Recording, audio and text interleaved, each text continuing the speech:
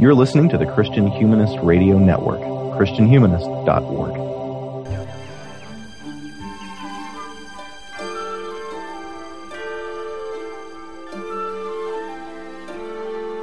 Little town, it's a quiet village. Every day, like the one before.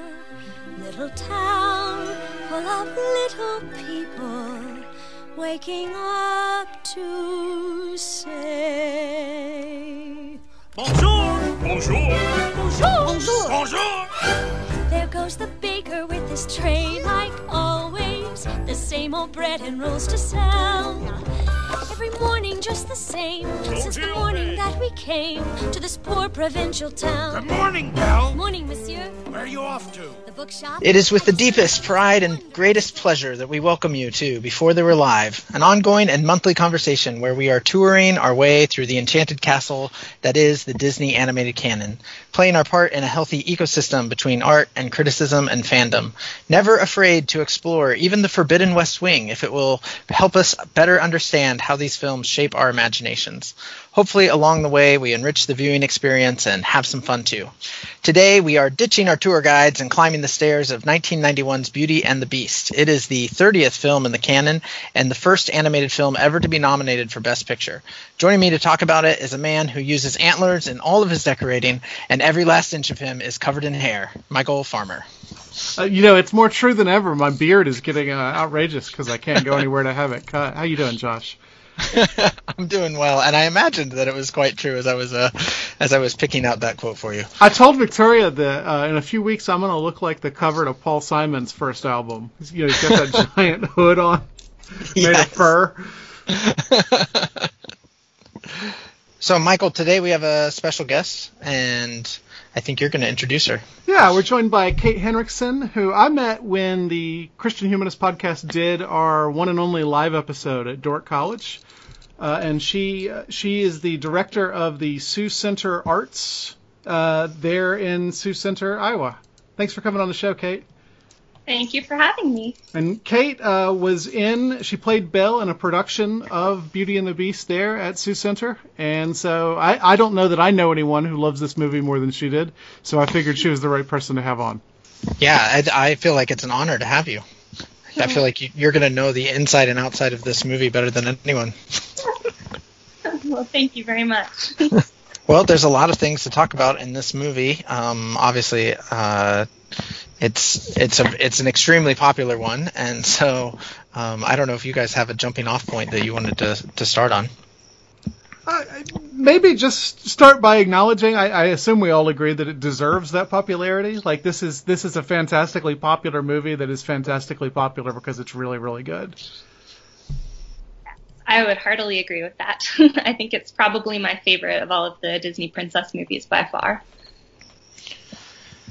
Yeah, I think it does an excellent job of. I mean, it's an excellent movie. It was hard to watch it critically, even partly because of that, because of how good it is, and also I think because of how it does that movie trick that that the great movies do, where you feel like you're part of it, and so you don't really want to stop and question anything. And so there are some things in here that you could nitpick and question, but only if you're trying to watch it with a super critical eye. If you just kind of go in and are actually enjoying and experiencing the movie, I don't think you would even notice it, Well, I mean, it's come under some flack lately because of its supposed Stockholm syndrome.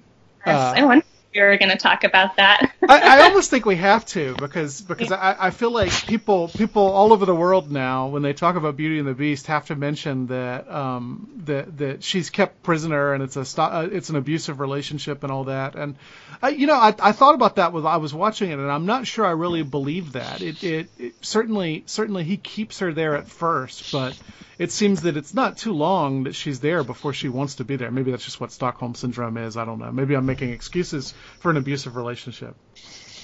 I don't think you are. I think you're on the right track with this one. I believe we've talked about this in some of our prior episodes too. There seems to be this world of Disney criticism of especially the popular princess films, where it's like they're criticizing more the plot synopsis than the movie itself, you know? And so if you read the plot synopsis, then yeah, it looks like an abusive relationship. But if you watch the movie, I don't see it in that way at all. Yeah, I've heard that criticism both personally from people that I know and also in pop culture references. I think there's an episode of Unbreakable Kimmy Schmidt, actually, where a character puts on a show of Beauty and the Beast, and Kimmy, who is an actual Stockholm Syndrome, or she was in a bunker for much of her life and held captive by a cult leader, and so she actually participated in a real Stockholm Syndrome sort of episode, and so she criticizes Beauty and the Beast as being representative of Stockholm Syndrome. But I disagree. I think for a few reasons. One would be, I guess the primary one would be, like you said, she's not there for very long before she starts to like it. The Beast is not kind to her initially, but the entire rest of the castle is, because they want her there to break the spell.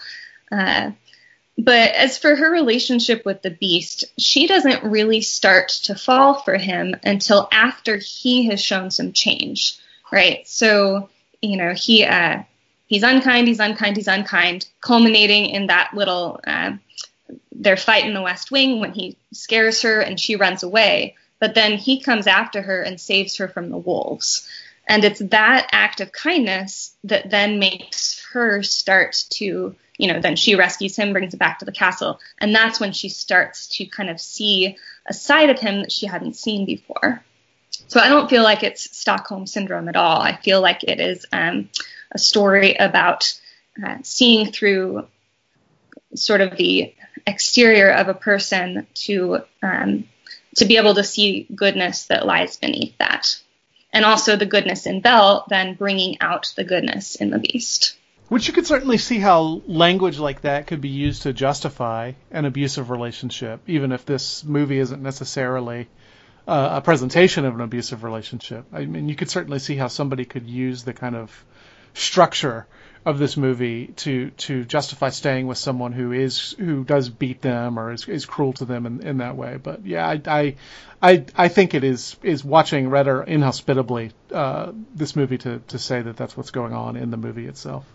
And also at the same time, she doesn't ever just take the abuse. Like when she comes back to the castle with him, and she's tending to his wounds, she stands up for herself right away. He says, "This was your fault. You shouldn't have run away." And she says, "Well, you should learn to control your temper." And he kind of has no response to that and realizes, oh, she has a point. So she doesn't take it lying down at all. She very much stands up for herself. And yeah, that would be my take on it. I don't think she takes any abuse from him. She's very much in that sense in that post-Ariel spunky princess mode that we're going to get a lot of in the next 10 movies or so from this podcast. Yeah, but I think it's a really vital scene for the whole movie. Like, I think it is a turning point in the story, and it's what makes the story really work, is the fact that he has done this act of kindness for her, but I think there's a moment there where they finally actually see each other, and seeing the real person is such a theme in this movie. So I'm sure we'll talk about it some more. But he sees her as this person because she's got this personality that comes out, the feistiness. But she also sees him as more than a beast in that moment because he's actually in pain, and so that brings some tenderness out of her as well. So I think that scene is really it's a really important part in the movie. Mm-hmm. As well as the song following it where she sings, "There's something there. I see something there that wasn't there before." That's my favorite song in this movie, and it always has been. I think that's such a pretty song. It's beautiful. It was one of my favorites too. Although I just noticed this time, and I'm sure Kate, you know this because you've sung it on stage so many times, but I just noticed that it reuses some of the melody from Belle. Yes.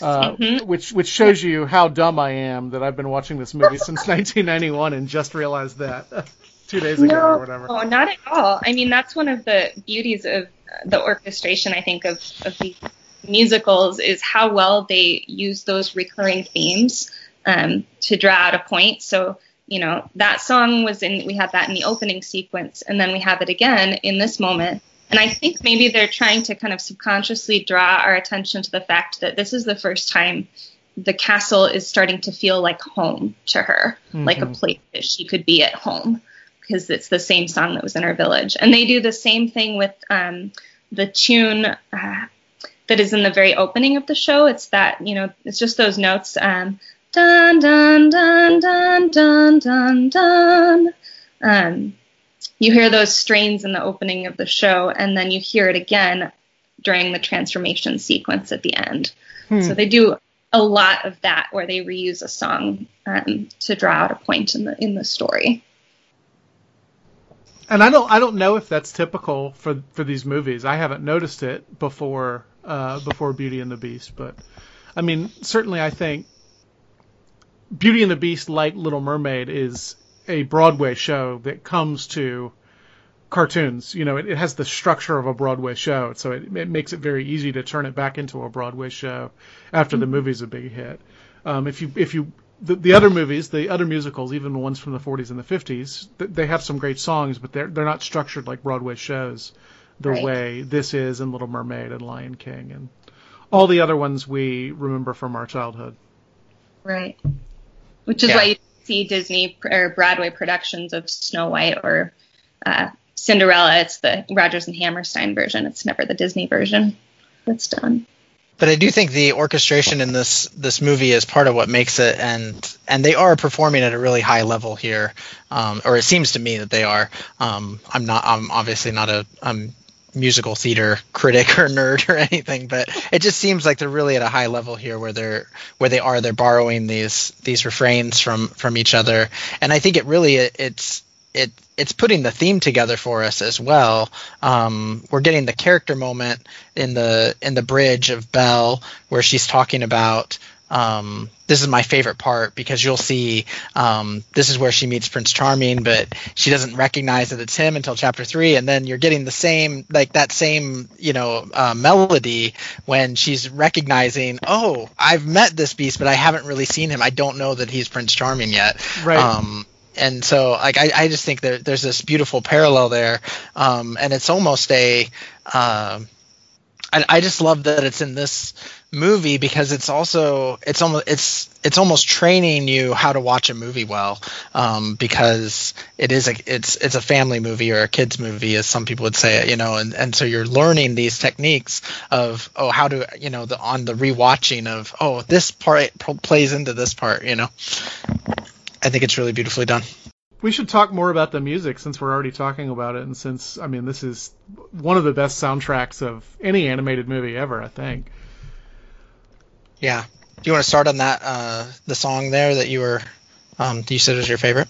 Something There. Yeah, I don't know why I love it so much, because it's not the big showstopper. It's not the title track. It's not Be Our Guest. But I find the melody so beautiful, and I like that really everybody gets a chance to sing in it. And it's a kind of montage song that's moving the plot along in a way that some of the other songs are not. Mm-hmm. So I've always really loved Something There. Yeah, I really love it as well. As you were talking about the recurring themes, when it goes up to the bit where she's singing new and a bit alarming, it's the same echo of the earlier part where she's reading her book about here's where she meets Prince Charming. And she doesn't even realize that this is her prince, but the music is showing us that. Yeah, we realize it long before she does, because we're cued in by what the movie is. She doesn't have a sense that she's actually living in a fairy tale the way that we do. Yeah. Although I wonder how much she does, because I wonder if that moment of sacrifice at the beginning when she trades her life for her father's, I wonder how much she recognizes at that moment of, I've stepped into a story. I was just singing this I Wish song of I wish I was in this bigger story, and now I've fallen into it, and it's not the story maybe I wanted, but I don't know. I think there's a little bit, at least, of a glimpse there of she understands, like, oh, I'm in one of these stories that I read, even at that moment, or at least that maybe that informs her strength or her courage to be able to say, no, I'll stay. If you let him go. And actually, she has, in the Broadway version that we performed, she has an entire song that she sings right after that moment, when the beast drops her off in her new bedroom. In the cartoon, she's kind of crying on the bed, but in the Broadway version, she sings a song called Home that's really beautiful. And one of the lines in it is, she sings, the refrain is this home? Is this the place I'm supposed to be happy in? And then she says, and to think I complained about that dull provincial town. She's suddenly realizing, oh, I got what I asked for. I am in one of these stories now, and it's kind of terrifying. There's adventure, and then there's adventure, right? Right. What do they call it? Aesthetic distance, when you see something beautiful from a distance, and a painting of an icy northern landscape, and you can think, oh, that looks beautiful. And then when you're actually on an icy northern landscape, it's less enchanting. You don't have to tell me I lived in Minnesota for 8 years. Yeah, but I like that. And was that song written especially for the Broadway show? Because I know there's a song called Human Again that's in the Broadway show that is a deleted cut from the movie itself. Yeah, no, there's a couple songs that are, I believe, specific to the Broadway show. And I found this out. The way I found this out, actually, was because so when I auditioned for the show, which was actually was in Orange City. It's part of their annual Tulip Festival that they do every year. They do a big Broadway musical.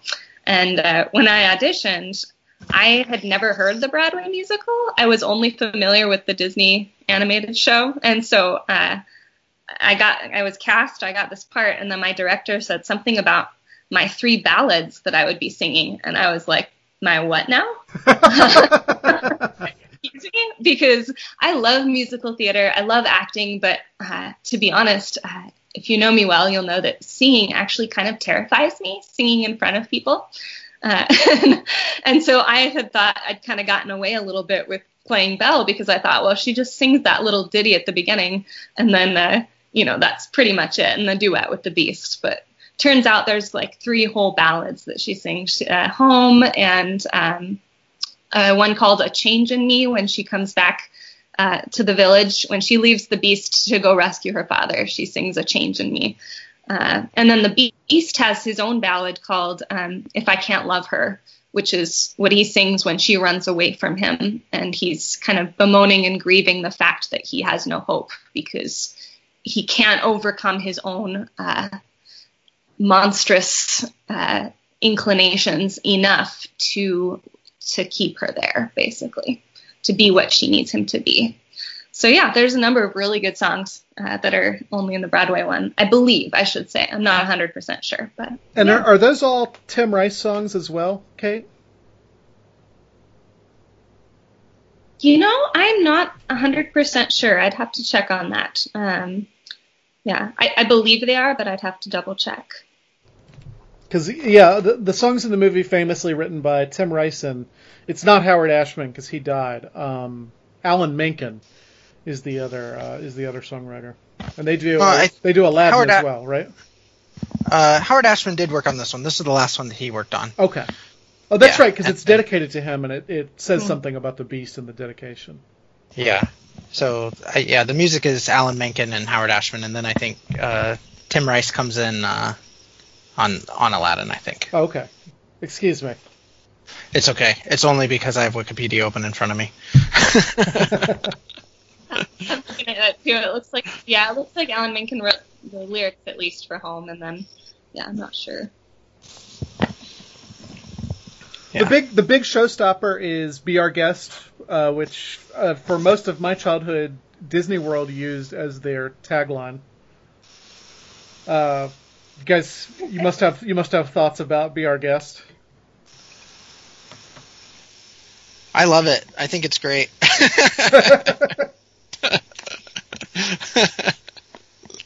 It's a really fun song. I feel like I have to make an observation for Victoria, who isn't here obviously, but she is a musical theater nerd, and she noticed for the first time that when Lumiere uses the candle putter outer as a hat, that he's doing the dance from Razzle Dazzle from Chicago, which Jerry Orbach played on Broadway. So it's a nice visual reference to one of his other famous roles. Oh, that's funny. I didn't realize that, but that is the moment in the song that I just love. That, course by course. Yeah, that's just, I love it. Yeah, it's a great song, and it must have been an enormous amount of fun to animate, because there's so much crazy stuff going on. Mm-hmm. It was also a lot of fun to choreograph. Sure. Because it's the big number music. So it was also our biggest number in terms of choreography. And it was this huge dance number with the entire cast. And I wound up several shoulders high on people, which was very exciting by the end of it. But that was a really fun one. The course by course, we're all doing a kick line. What do you call it? A kick line. One of those can lines. So that was a really fun one. That was another one where I thought I had lucked out, because in the movie, Belle just sits there the whole time, kind of waving her hands back and forth and watching the desserts go by. But of course, I did not get to just sit and watch. I ended up having to do these can numbers with the whole cast. So, yeah. Man, I'm not cut out for musical theater. That's for sure.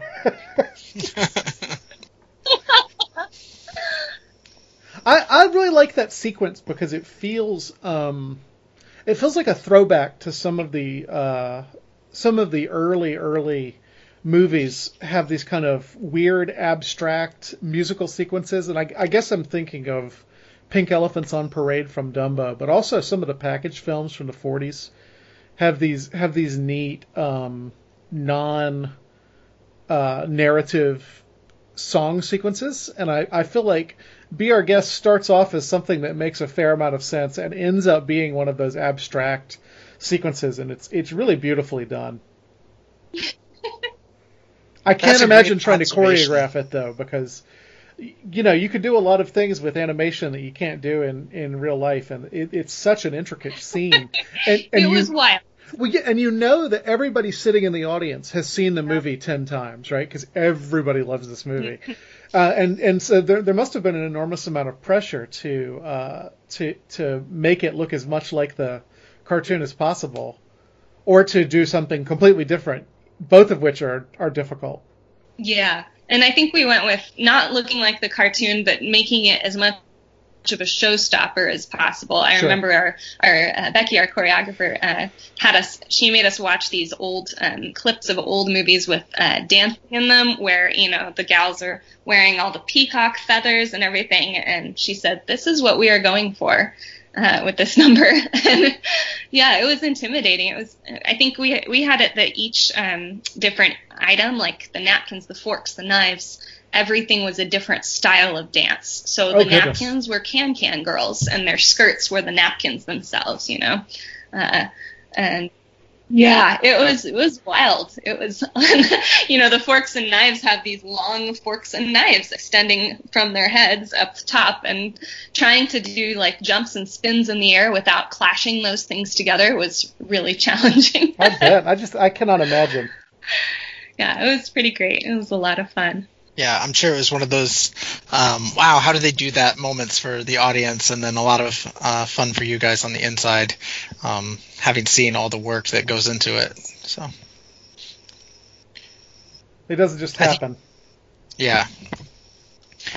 I think your observation on the song or on the animation sequence, Michael, is really good. I hadn't thought about the way that it connects with some of the past music numbers that we've seen, but it does get quite abstract there, and it's kind of like, okay, how many servants were transformed in this castle? Yeah, I read an interview where it was some animator, and he said, we decided that it didn't make a lot of sense, but we were just going to go with it because it looked good, which I think was the right move.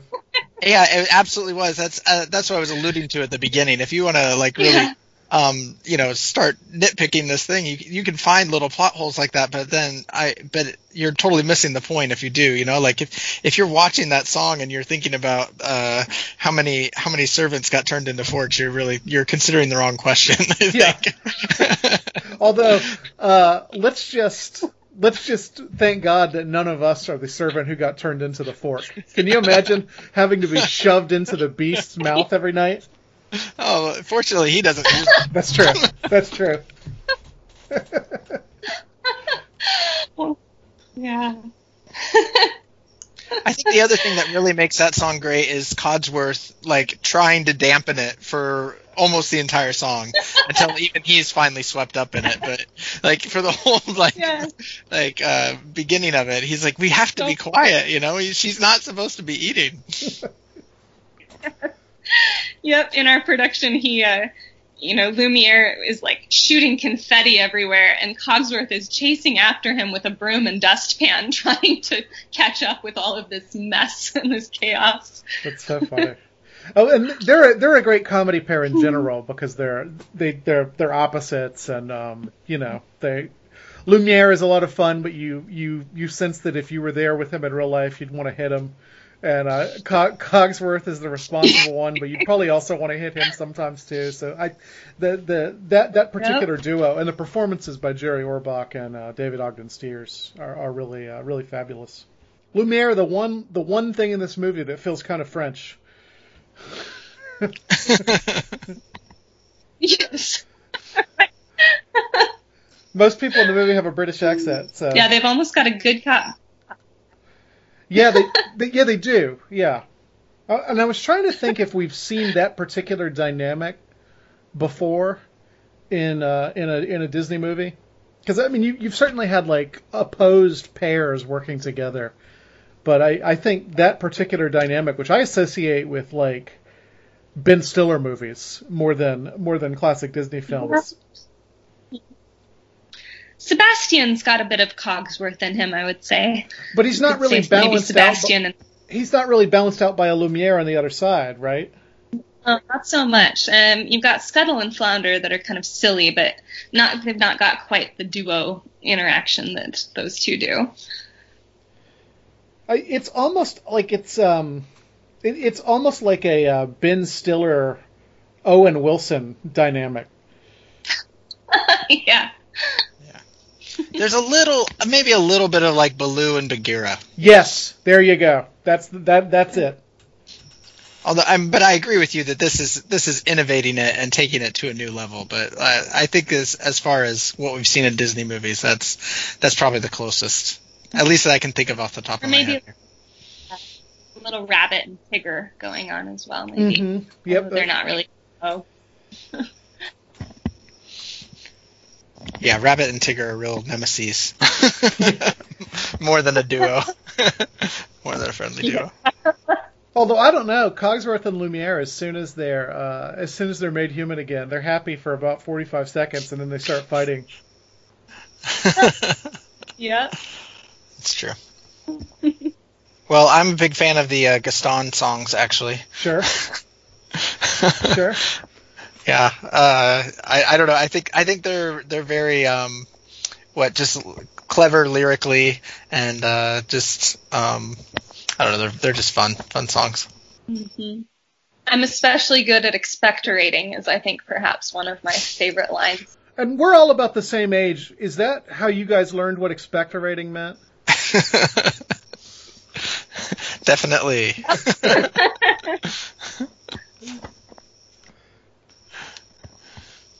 That's another scene. In the Broadway version, Gaston and LeFou and the master of the asylum, Monsieur Dark, have a song that's not in the animated one, unless it was cut, called the Maison de Loons, which is like House of Lunatics.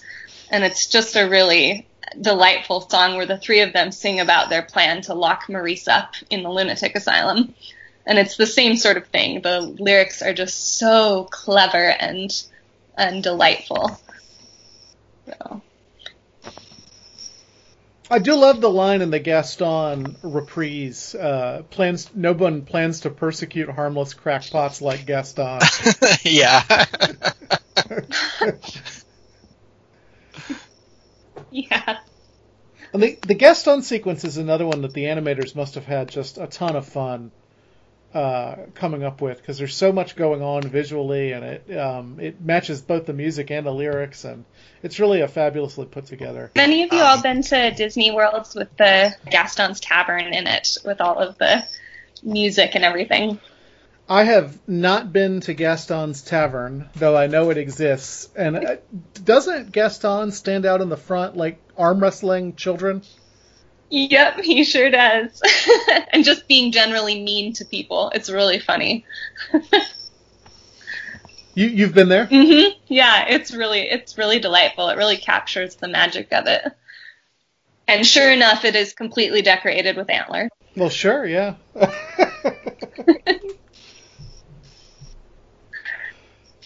What do you guys make of him as a villain?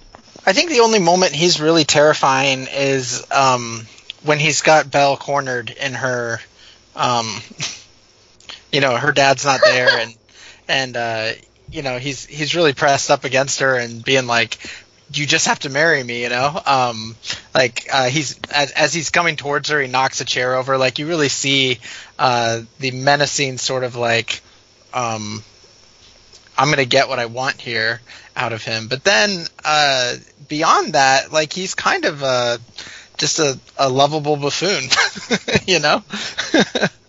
Yeah. Well, until he's not, right? I mean, he's interesting because he's not like Ursula. And he's not like, I can't even remember now the George C. Scott character in The Rescuers Down Under. I can't remember what his name is. But he's not threatening the whole time. He's a big joke, and he's a big joke, and he's a big joke, and then all of a sudden he's a psychopath. Yeah.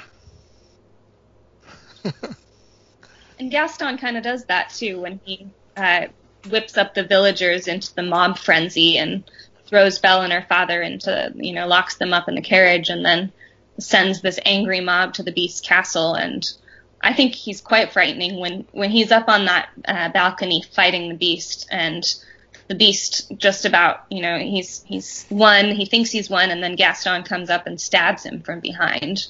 And I think he's quite frightening in that moment. Mm. Mm-hmm. Yeah, and I mean, he's definitely wrong in that moment. I feel like there's a bit that, like, he's,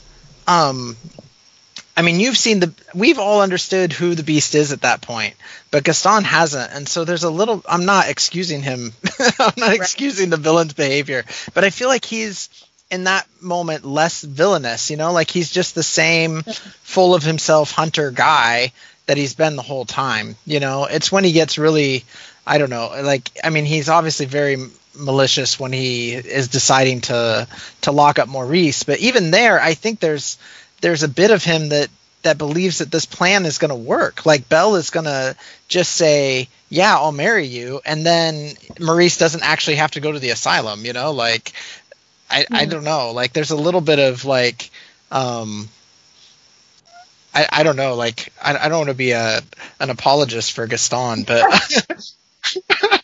Yeah, Josh coming out hardcore in favor of like Gaston. He's more a buffoon than a villain in a lot of ways, And maybe, I don't know, maybe there's something to be said about that, but... Yeah, I think Josh had something when he said that, like, his creepiest moment is when he's got Belle pushed up against the wall in her house, and it's...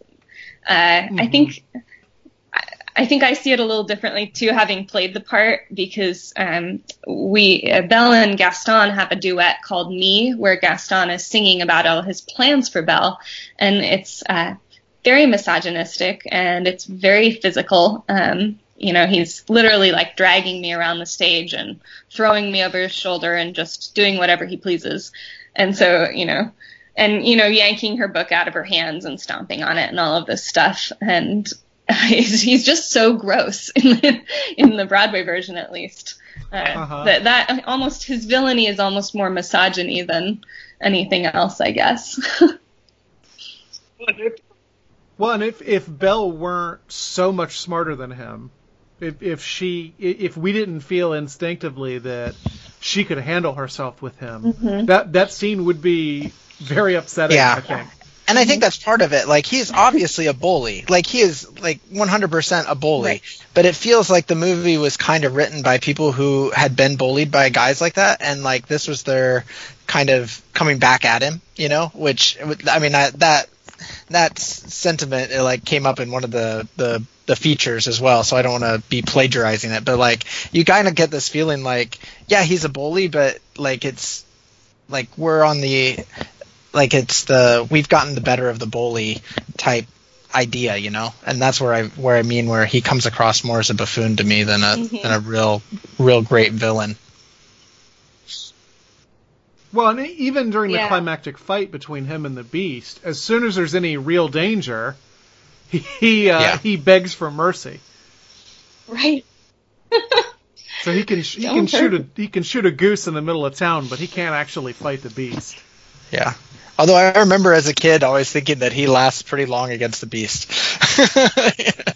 You know, like, they draw the fight out pretty good. Like, I don't know. I feel like the Beast could easily have handled Gaston much faster than he did.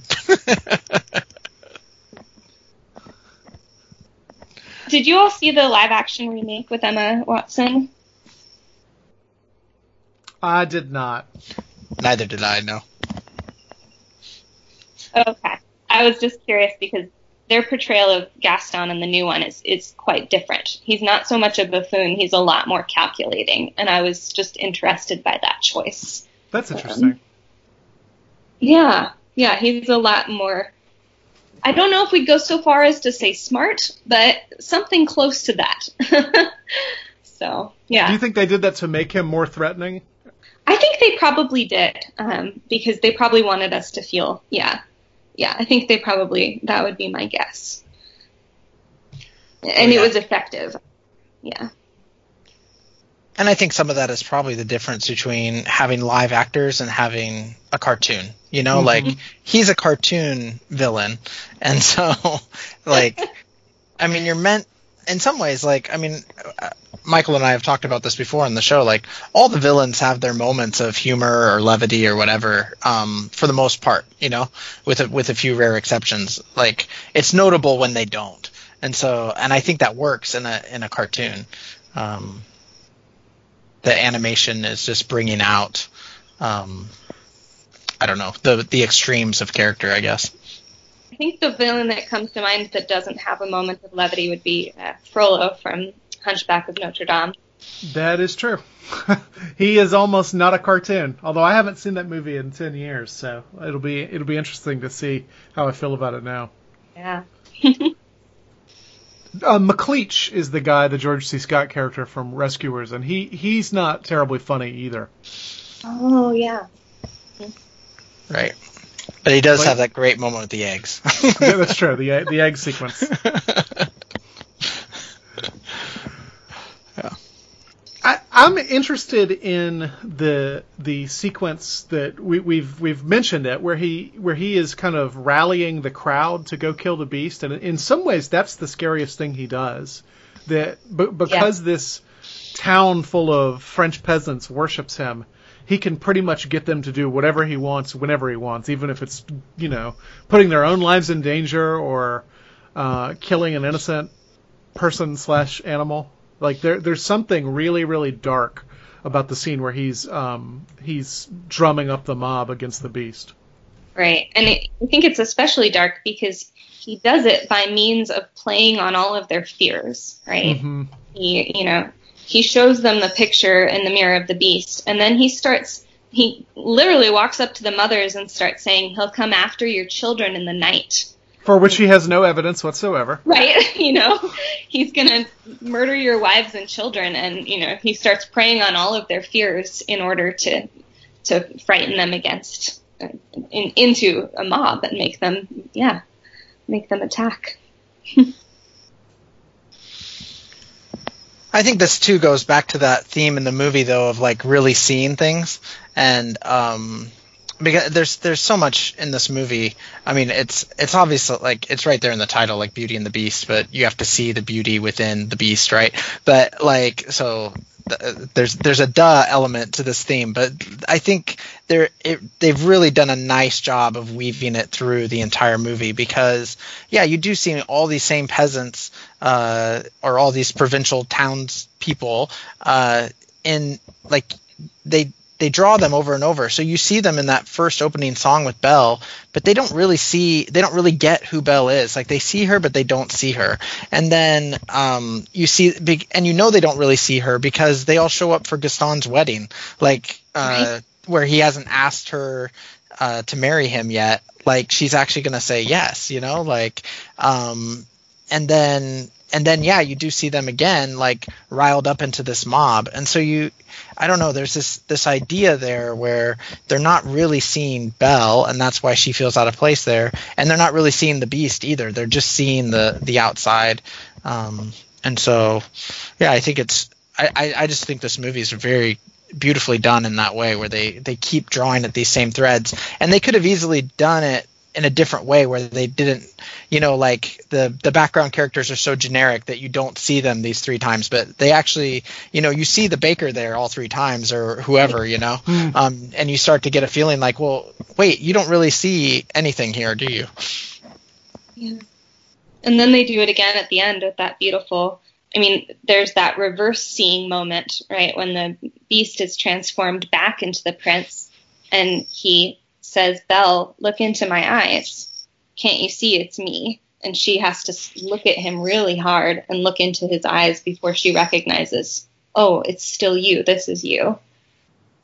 Mm-hmm. With that transformation scene at the end, I wonder about the villager who got eaten by that trunk. When the trunk transforms back into a person, is that villager going to be like in his stomach, or? Thank you, Michael. Yeah.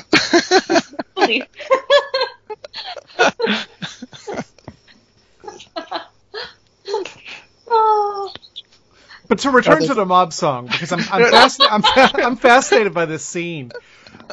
First of all, did you see that he quotes Lady Macbeth? He says, "Screw your courage to the sticking place." Gaston does. It's in the song. Oh, I didn't know that was from Macbeth. It's Lady Macbeth trying to get Macbeth to kill King Duncan. Oh, that's fascinating. That's a great reference. So it's like he knows he's in the wrong, or at least we're supposed to know that. But I'm also interested. I can't help but see that. Maybe it's just because Christian Humanist Podcast did an episode on Marie Antoinette last month, but I can't help but see that whole scene as a kind of critique of the French Revolution, a critique of this kind of populist uprising against aristocrats. Yeah. I found that very interesting and very chilling, and not entirely inappropriate to our own cultural moment of populist uprising.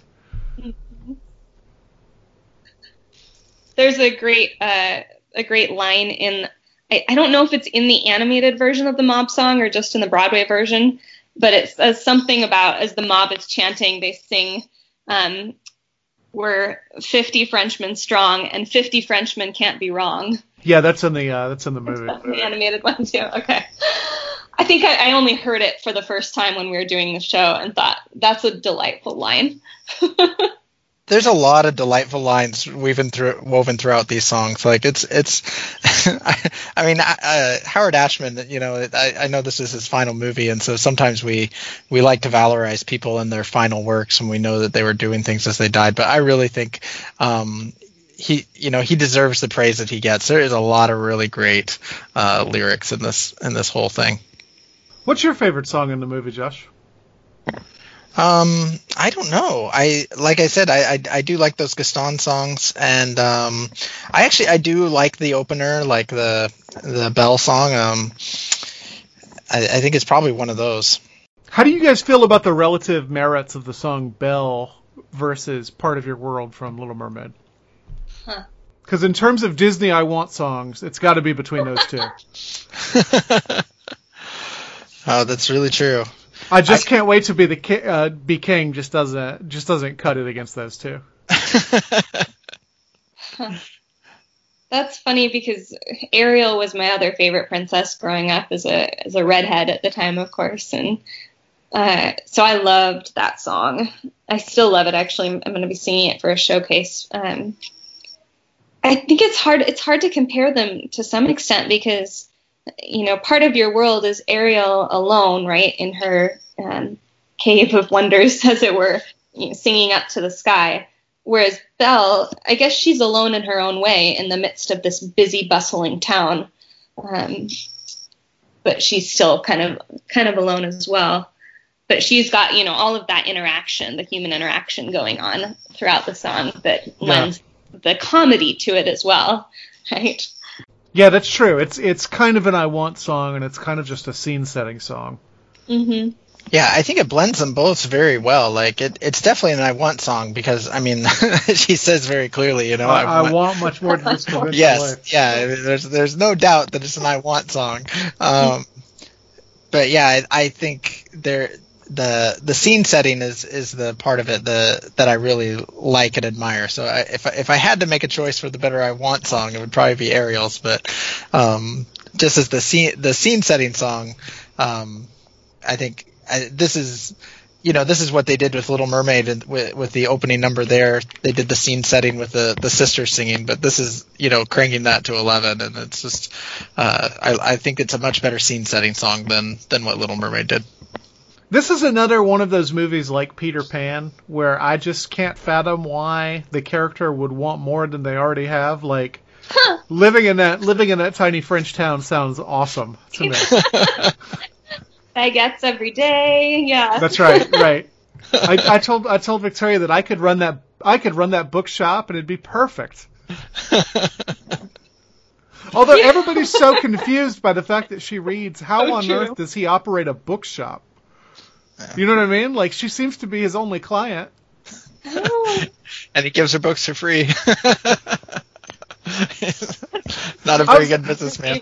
I was also confused because she says, do you have any new books? And he says, no. And she says, well, I'll take this one then. And he says, you've already read that one. Yeah, you just told her there were no new books. Well, he says you've read it twice. So as That's opposed correct. to the other ones that she's maybe read once, she's read it twice. It's her favorite.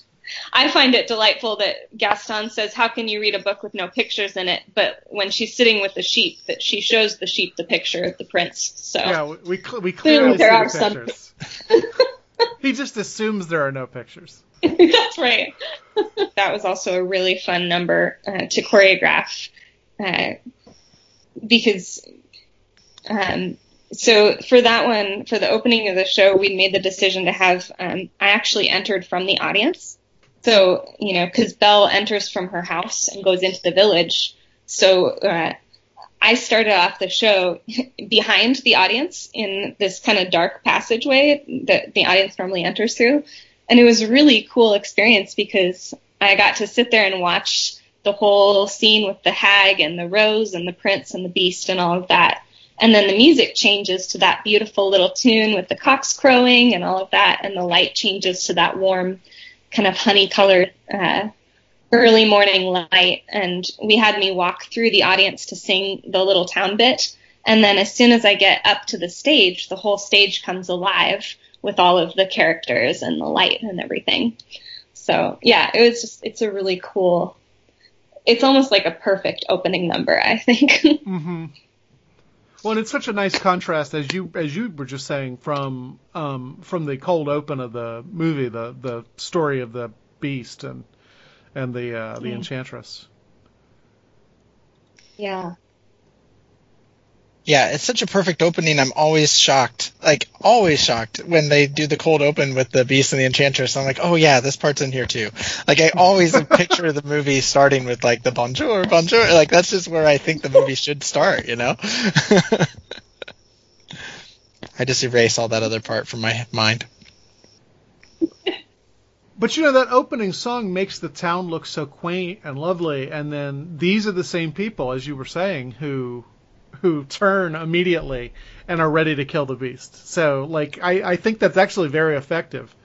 Right. And maybe you understand why she doesn't like the provincial life so much. Yeah, Yeah. maybe these people are a little bit superficial in their niceness. Yeah. Well, and we've talked on the show before about the like enchantment and disenchantment, and so provincial France is enchanting to us because we don't live there, you know. But like for these people, the enchantment is the fairy stories that Belle is reading that they seem to have no interest in, or at least Gaston has no interest in. We don't really know the rest of the village's thoughts on it. But then in some ways, like, yeah, you could see that final mob song as a rise against an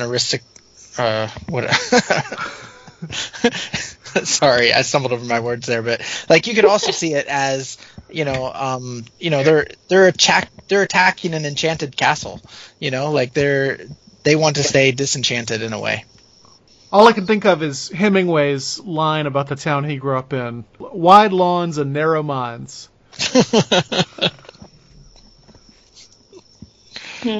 I'm always really fascinated by the way that the choices that Disney makes when they adapt fairy tales into films.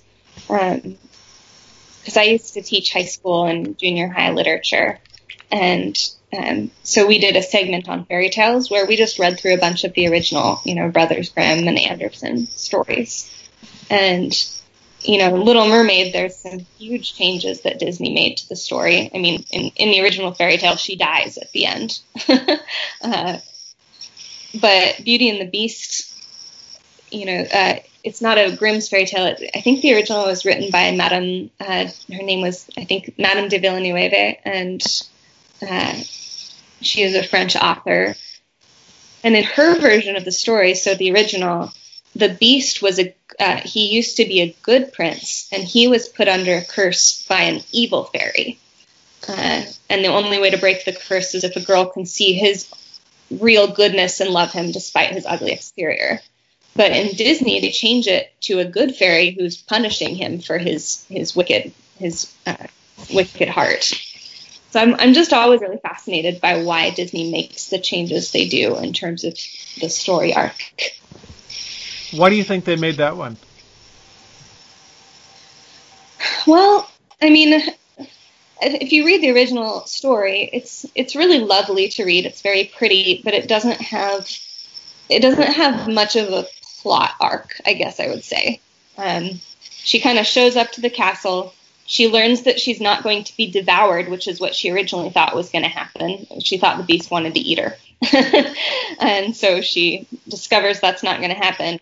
And then just kind of spends time with him and grows to like him. But there's not much of an arc to it. I think this gave the Beast in the original story is pretty two-dimensional. Like, he doesn't change. He's nice. He was cursed. He's still nice. He gets uncursed. But in the Disney version now, they gave the Beast a lot more of a character arc. And I guess it gives Belle a lot more obstacles to overcome as well. So, yeah. And there's no Gaston in the original version either. So. Yeah, this is one of the few Disney movies that's actually darker than the source material. Yeah. Mm-hmm. Yeah, unusual.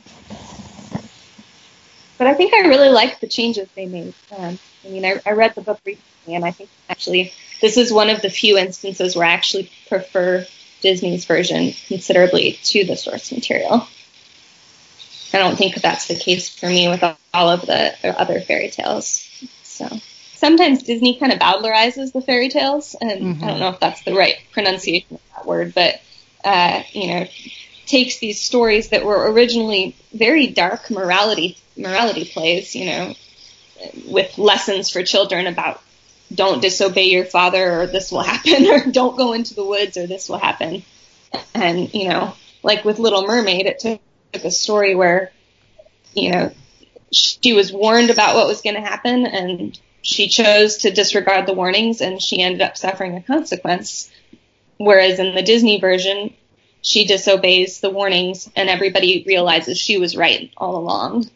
And I don't know why Disney does that sometimes, but it's intriguing to me. But this is one of the stories in which I feel like Disney really didn't, like you just said, Disney it's actually darker than the original, and maybe has more moral ambiguities or things to discuss than the original one did. Yeah, it's about moral transformation, right? It's about a person who was a bad person becoming a good person. Right. Yeah, I think we should talk through this transformation a little bit, like just the moments that stand out to you, to each of you in the film, where you're seeing his transformation take place, and then obviously we should talk about that final transformation scene, because I think it's a pretty remarkable bit of filmmaking and animation. So, what are some of the moments that you guys enjoy in the Beast's narrative arc? Well, but before we talk about the transformations, I want to talk just a little bit about beastliness itself. I have here written in my notes Aristotle's God or Beast, which I think I must have meant. Aristotle says in the Politics that a person who lives outside the polis, outside of the city, is either a god who has no need of other human beings, or a beast who can make no use of them.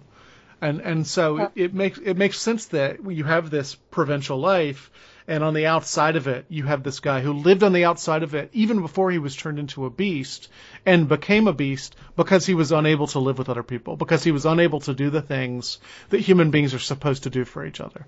So he becomes a beast because it reflects who he already was on the inside. And what happens over the course of the movie is that he learns to live in the polis, in Aristotelian terms. He becomes a human being. And I think that's one of the things that makes it so moving. You really get the sense that it's not that this is who he was all along. This is who he is now, that he couldn't have been before there was someone there to love him and to teach him how to love. It's really interesting. It reminds me a little bit of the Flannery O'Connor story, A Good Man is Hard to Find, where at the end there's this grandmother character who, it's a pretty dark story, but they encounter this killer, and at the end he there's this line where somebody says she would have been a good woman if there had been somebody there to kill her every day of her life. Uh-huh. It's like, under pressure, this is who she really was. And that's really interesting. And that's a contrast, again, to the original fairy tale, in which he was a good person, but she put this vengeful fairy put a random curse on him. Mm-hmm. It makes it much more about reflecting who he actually was. With all that in mind, I think a really important scene is when Belle escapes and the wolves attack her, and the beast goes out and saves her from the wolves, but he kind of succumbs to the wounds the wolves give him. And there's a moment, right? There's a moment when Belle is just going to get on her horse and go home and just leave him there to die. And she looks at him and she realizes she can't do that. And her recognition of her responsibility to him at that moment is what makes her not a beast. And the fact that he went out to save her from the wolves shows that he's not entirely a beast either. Yeah.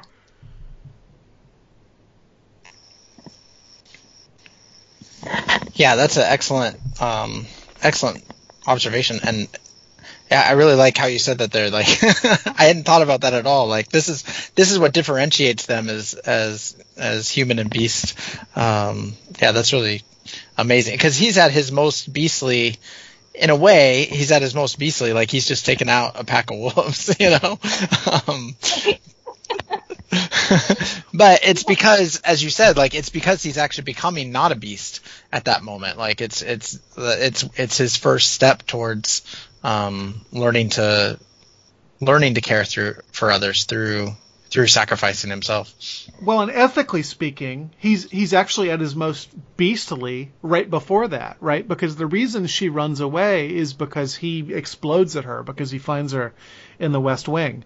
And so, like, this is a big moment for him, because it's a moment where he realizes maybe that he can be something other than what he is. But I just love that pause that she gives, where she almost leaves. Yeah. She almost just does what's best for herself and then doesn't.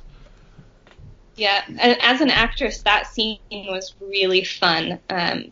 It was challenging, but really fun.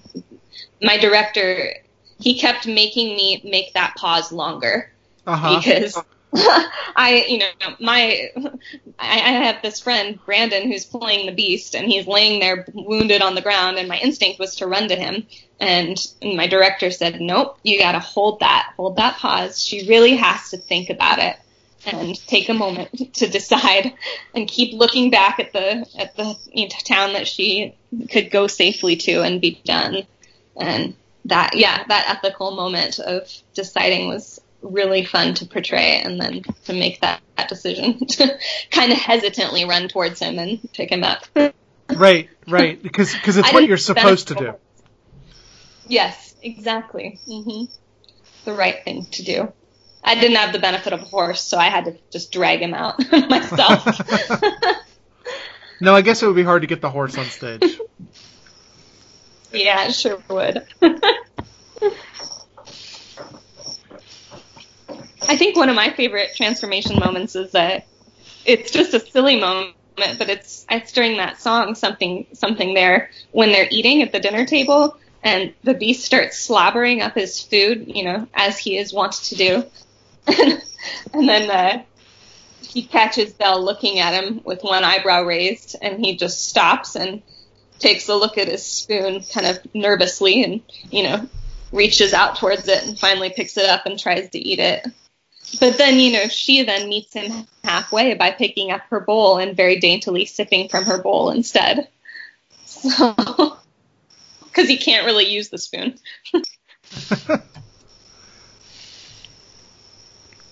Yeah, that is a lovely moment, and it does show, I think, that there's less of a transformation maybe for Belle than the Beast, but I think there is a bit of both of them learning to accept each other, and that meeting him halfway is an important gesture on her part.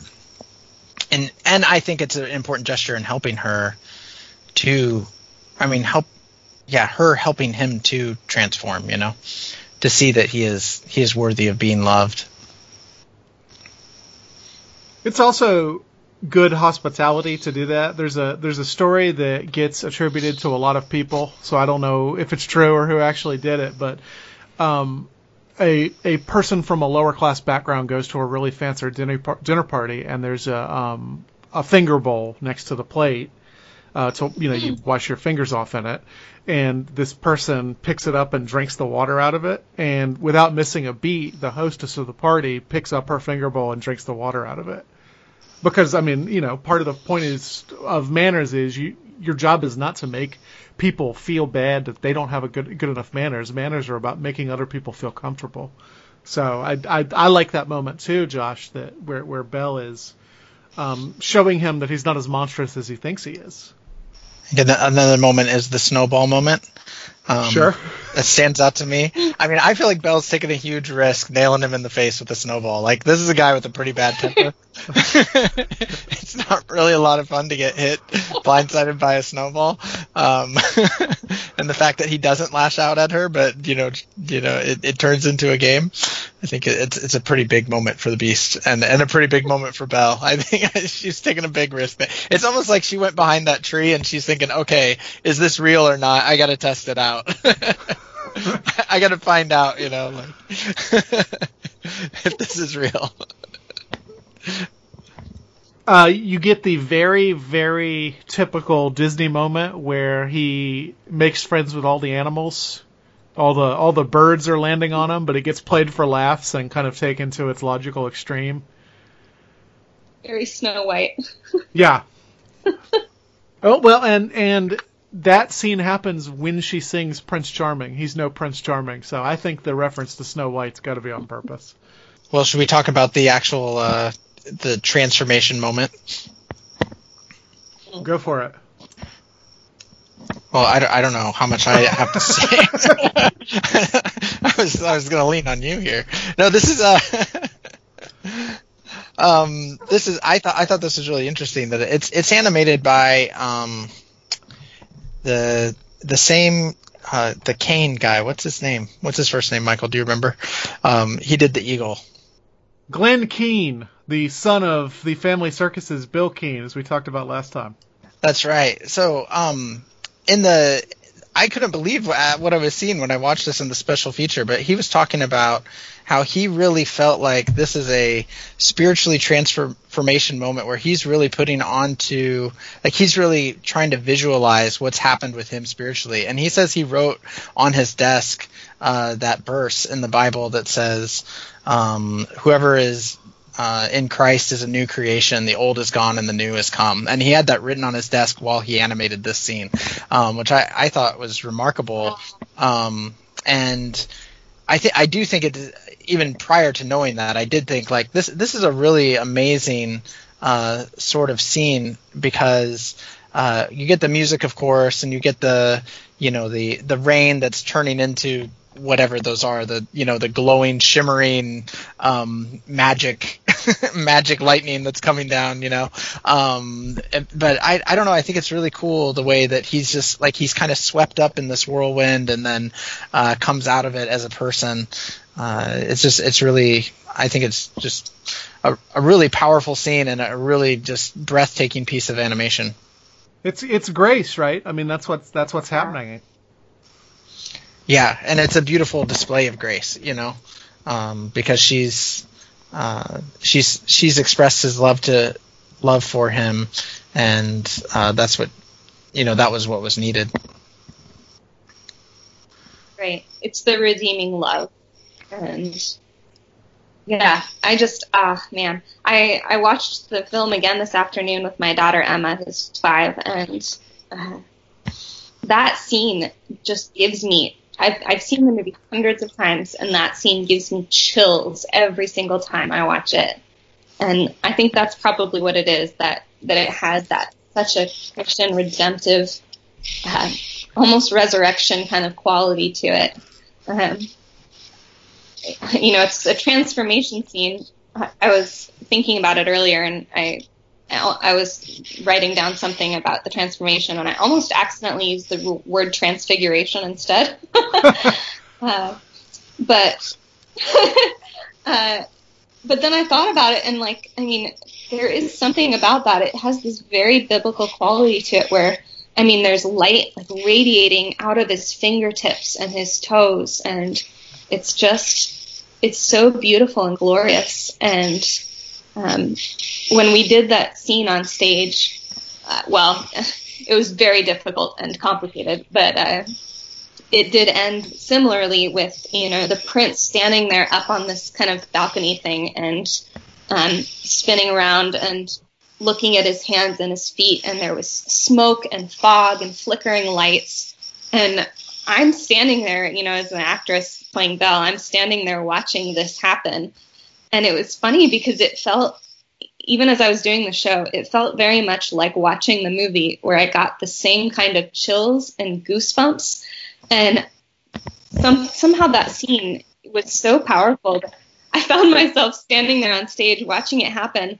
And it wasn't until the prince would look up and look directly at me and start singing that I was like, oh yeah, I'm in this. I have to actually keep doing. But I would get so swept up in watching it and listening to that glorious music that I almost forgot every time. I almost forgot that I was in it, because it was just, it's so glorious. And I love it. I think it's one of the best done ending scenes that Disney has maybe ever done. Yeah. I certainly did not remember it being as elaborate as it was, with those bolts of grace coming down from the sky, and it really, it's a beautiful sequence. And for everything bad I've ever said about the Family Circus, I do respect Glenn Keane quite a bit as an animator, because between this and Rescuers Down Under, he's done some really amazing animation work. It did remind me a little of the transformation at the end of The Little Mermaid, where Triton sends golden light, the bolt of gold through the water to her, and it lights, and she's all lit up in this beautiful gold, and she stands up, and it has a similar feel to it to me. But I think the one in Beauty and the Beast is even more powerful because it's so unexpected, right? I mean, they lead us to believe it's too late. We watch the last petal fall, and we think for a moment maybe it's too late. And just as we think it's too late, just as she's weeping and holding his dead body in her arms, just as everybody thinks it's too late, then the music shifts, then the lights begin, and it has a very resurrection quality to it, I think. Well, and her holding his body is the Pietà, right? It's Mary holding Christ's body off of the cross. Mm-hmm. I didn't think about Glenn Keane being a Christian, and I didn't think about him animating that sequence, but, I mean, once you know that, it's like, oh, wow, there's all sorts of resurrection imagery in this. Yeah. Mm-hmm. Yeah, it's really the death doesn't have the final say here. You know, death is not the last word. Love is the last word, because he dies, and like you were saying, Kate, that feels like it should be the last word. The flower dies, and that feels like it should be the last word. And then it's I love you, and that's the last word on who the beast gets to be. Yeah, it's not that he has made himself not a beast, although in some ways he does that, right? It's that her loving him proves that he's not a beast. Well, we should talk about some of the other pieces of animation in the movie, because there's an awful lot of good animation. And then one scene that was really good in 1991 that hasn't aged terribly well, which is the big CGI spin around the ballroom during the title song. I remember seeing that in 1991 and being blown away, and now looking at it, it looks kind of chintzy, I'm afraid.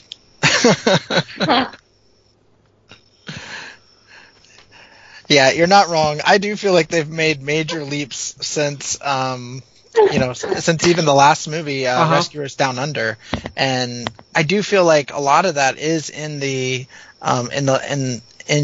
in our Rescuers Down Under episode. I talked about how it seemed like a lot of their animation was show-offy to the point of pushing you away, and here I feel like they've got a handle on it, you know. Yeah. And so even though it's chintzy, it's at least more. I don't know, like they're drawing you in more with it somehow, you know. Like that big camera sweep is an inward motion sweep, you know. You're starting high and coming down into them, whereas I feel like in the Rescuers Down Under, it was always the opposite. It was always pushing you back out into some sort of, God view of everything. And so I'm glad that they at least got a handle on that. But yeah, overall, I love the look of this movie. I think it's really, really beautifully animated. But I think you see it more in the moments that we were talking about earlier. The pause and that Belle has where she's making a decision. Well, the animator's doing all the work there in her face, and it's such a small, it's the small animation that makes this movie powerful, not the big moves that were mind-blowing in 1991. One little detail that I think is really effective is when we're first meeting the Beast, his first 3 or 4 scenes in the castle, there's a lot of really quick camera motions with him. So the camera moves like an animal hunting when he's on screen, and that goes away as he develops as a character, and we see that he's not an animal essentially. So I thought that was subtle, but really, really well done. Yeah. When he finds out she's not coming to dinner and they're all rushing, like he's rushing up to her room, there's a great moment there where like they're all like clamoring after him and not wanting him to go, but he's taking the steps and then he just jumps off the railing of the steps up to the balcony. It's really stunning, very much in full animal beast mode at that moment.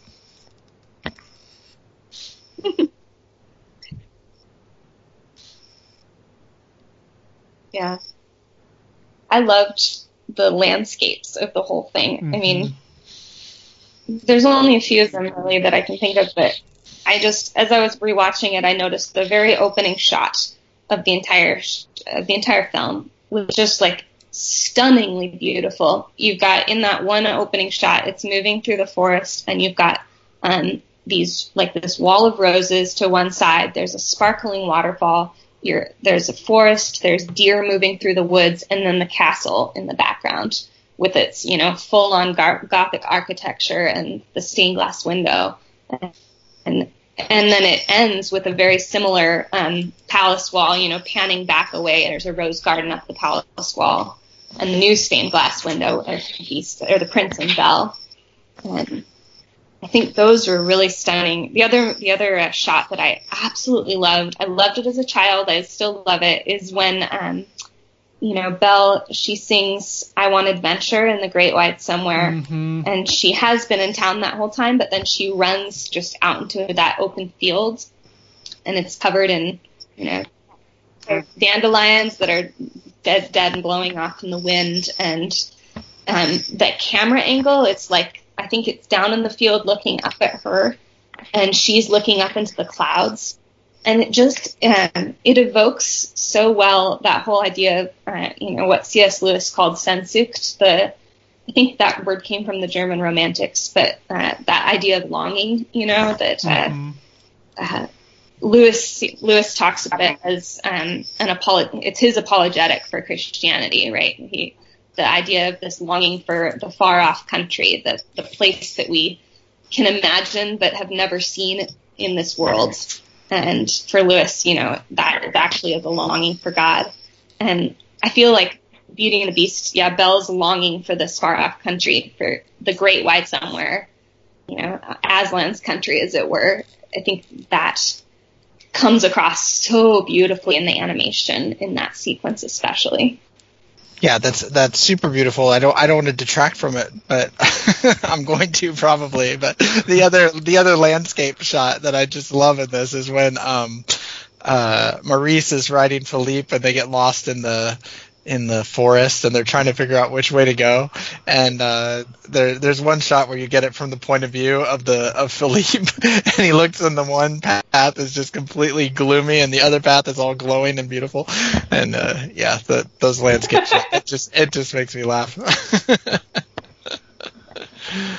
There's another beautiful shot, and I can't remember exactly when it is now, but it's the fall, the woods in the fall. And it's a gratuitous shot. It doesn't do anything except look good, and that's kind of what makes it wonderful. I also really like that opening with all the flattened out animation based on the stained glass windows, and it really made me think of Sleeping Beauty, which had that kind of tapestry look. Yeah. Which was another Disney movie set in France. All right. I wondered if the horse being named Philippe was a reference to Prince Philip, who has a very, expressive horse himself. Yeah. And doesn't Philip mean lover of horses? That's right. Like the actual meaning of the word? Yeah, I think it does. Yeah. But you're right. The stained glass, even though I forget about it every time, and I want the movie to start with, bonjour. It's really, it is the style of it is really cool. It's very different than most of what we've seen, I would say, But the way that they don't just tell the story with it, I mean, they do tell the story with it, but like, there are those little moments where the stained glass kind of changes before your eyes. It's not like just a series of stained glass windows, but it's like the transformation is happening right there. It's really cool. I think we too have to talk about the way that the animators did such a great job of taking like a candle stick and a clock and a pot, a teapot, and turning them into just realistic characters. That's quite remarkable. Mm-hmm. To the point where it's kind of a letdown when you see them in their human form. I've always felt that. Yeah. Well, yeah, it is kind of a sad ending in the sense. I mean, it obviously, from their perspective, it must be incredibly freeing to be human again. And there's in the Broadway, there's that song, but from the enchantment sort of thing, like, well, now they're just a normal castle, like the enchantment is gone. So it is kind of a letdown.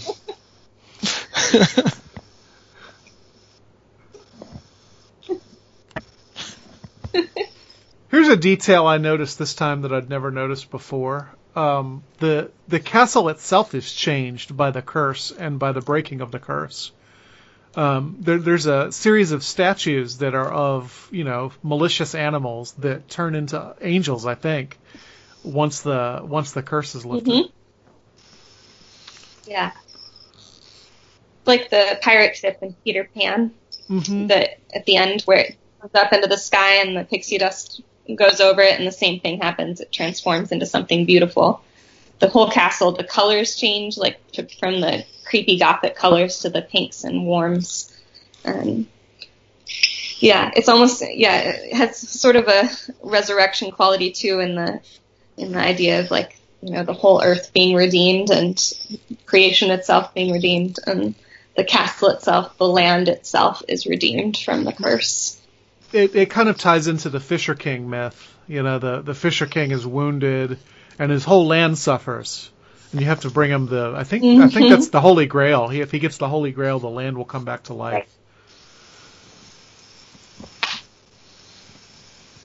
But fairy tales are expressly Christian, right? I mean, that's a Christian genre of folktale. So it makes sense. Even if people making it weren't Christians, and some of them were and some of them weren't, I think it would be weird if we watched this and didn't see all these kind of echoes of Christian imagery and narratives. Yeah, it's a real fall and then redemption story, because I mean, it's the prince who makes the bad decision. Yeah, and I think that's why. Yeah, but all of his subjects are affected by it, so. Right. Original sin. Yeah. Go ahead, Kate. You were saying something. And I think that's why I balked it. I think that's why I balked it. When people back to the very beginning of our discussion, when people oversimplify this into a Stockholm syndrome story, I just think there's not only is that not necessarily accurate as a depiction of the relationship, but it's just like there's so much more going on in this story. To me, it's so much more of a deep, fall and redemption, creation, fall, redemption, restoration narrative.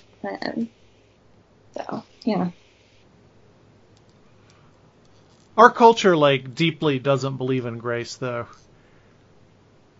So it makes sense that you would look at this and not see the workings of grace, and instead you would see something horrible if you don't believe in grace, which I really don't think our culture does. Yeah, I think that's a good observation, Michael. G.K. Chesterton talks about that in his book Orthodoxy, about there's this shattering of Christianity, and so you get different principles that Christians would uphold, different virtues like justice or something like that, but they take on a different, because they're shattered and apart from the whole of Christianity and from the Healy, that grace element, they take on this whole different thing, where they become an idol. They become something. It's like the dark side of all those sorts of things, and I agree. I think we see that very strongly in our culture right now. We definitely live in a kill the beast culture. It's funny that you mentioned the Fisher King, and because the Holy Grail is so prominent in Arthurian legend.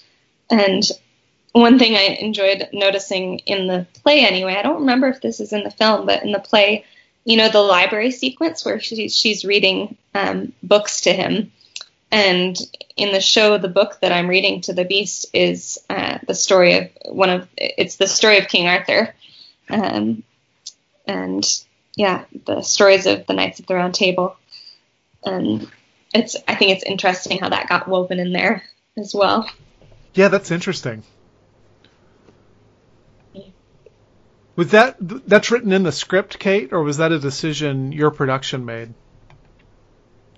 No, it's actually written in the script.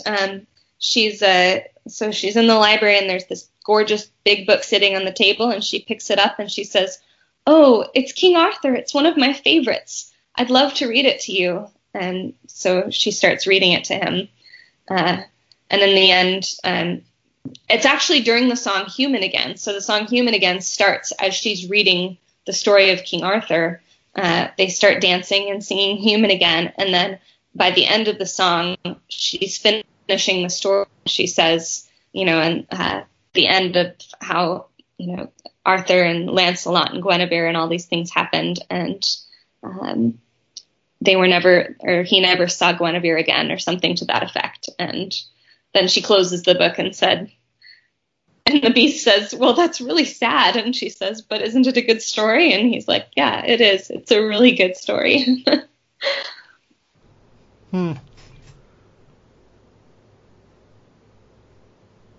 Oh, and you know what else she's reading now? I remember. There's a little interruption in the song, and she says, and then the young king pulled the sword from the stone, and it revealed to everyone that he was the true king. And the Beast says, "Oh, that must mean he's the king."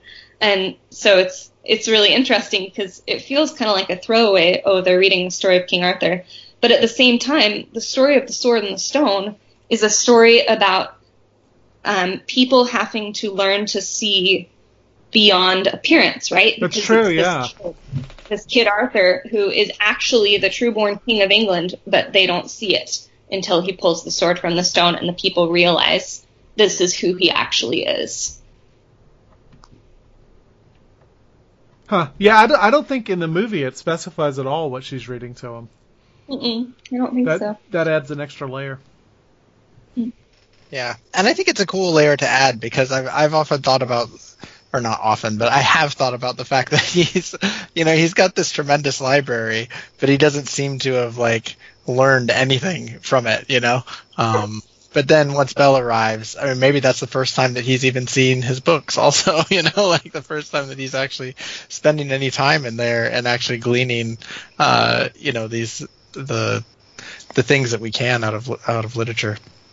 Yeah, in the play it says he never learned to read. So she asks him, "Can't you read?" And he says, "No, I can't." They have a little back and forth. She says, "You should read it first." He says, "No, you read it." And she says, "No, you read it." And then finally he kind of roars at her and shoves the book at her, and he says, "Okay, I can't read. I've never learned to read." And so she says, "Well, I'll teach you." That's interesting. I was just looking up literacy in 18th century France, and apparently only about 60% of men could read. Huh. And probably, a very low percentage of women. No wonder they think she's weird for reading. Most women in her town probably would have been illiterate. Exactly. And in the live action remake, there's a scene where Emma Watson is teaching a little child at the well how to read. It's a little girl. And she's teaching her how to read, and Gaston comes around, I believe, and says, "Why are you bothering teaching a girl to read? That's such a waste of time. Girls don't need to know how to read." Belle has been a favorite of bookish women since 1991 at least. Yeah.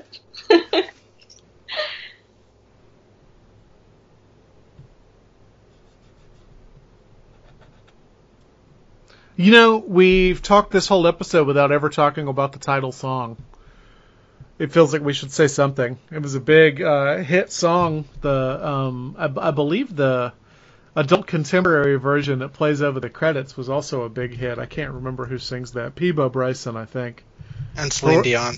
Oh man. That's such a bad version of that song. Why not just release the Angela Lansbury version?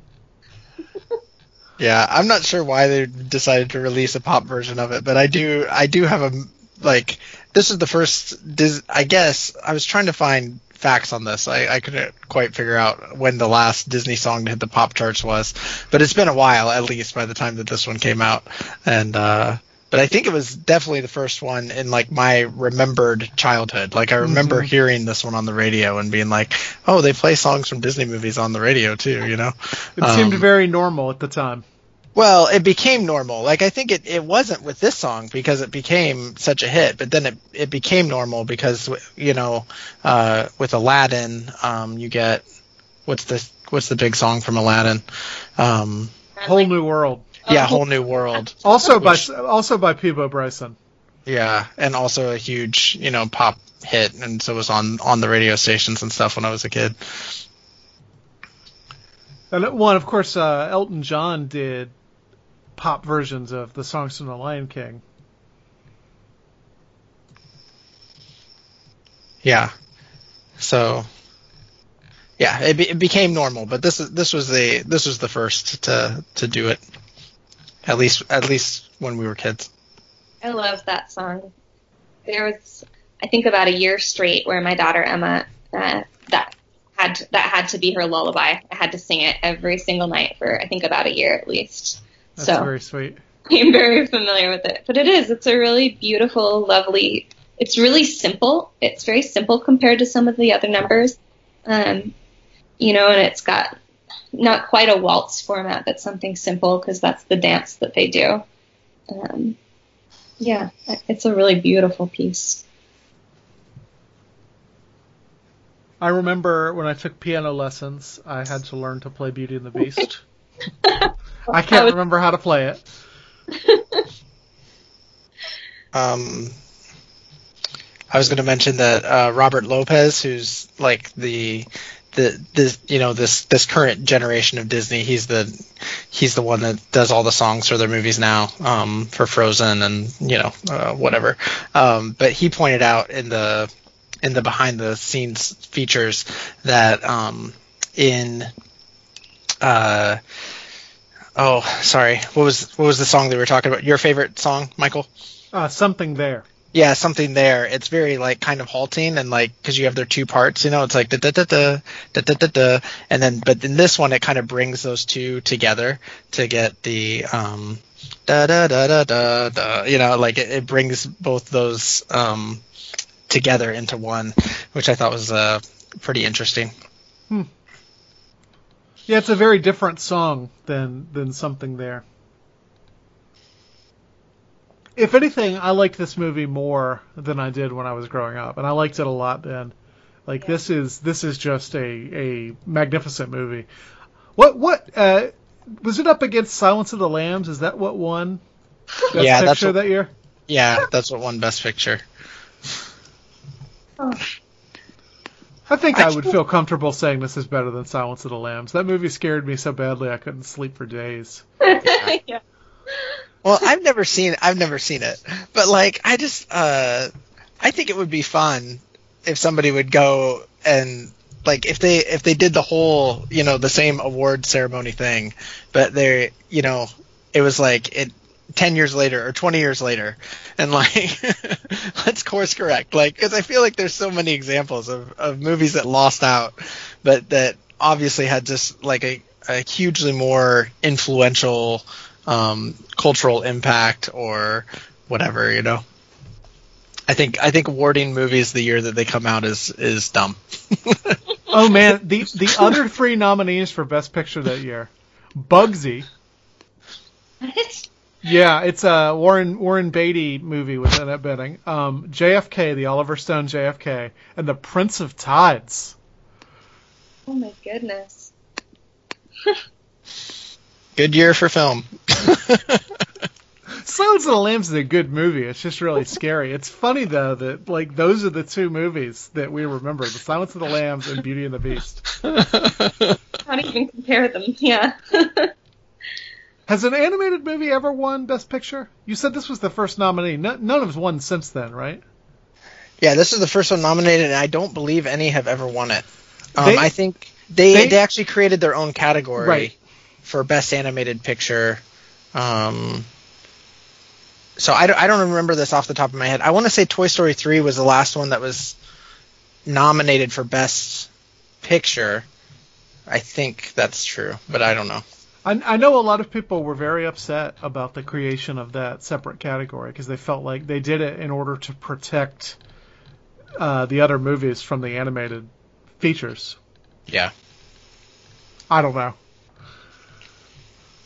I don't put a lot of stock, obviously. I obviously don't put a lot of stock in the award shows, but it's an interesting trivia fact. If that's about it for me.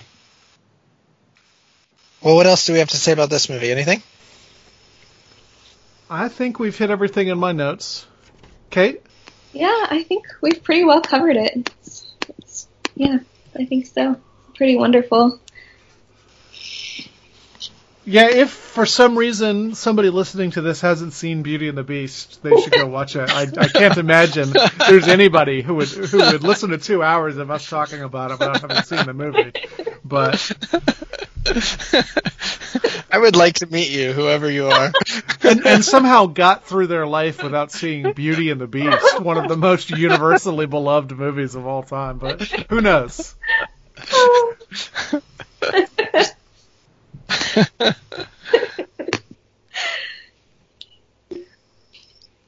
All right, well, our press liaison is Kristen Philippic. Michael and I are on the old interwebs at beforethey.were.live. If you want more of Kate, you can find her at the Sioux Center Arts Facebook page.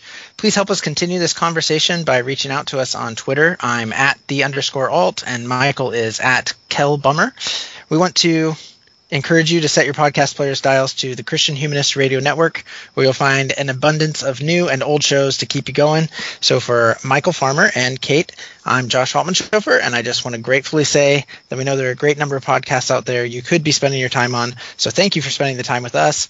But promise or no promise, I can't stay here another minute.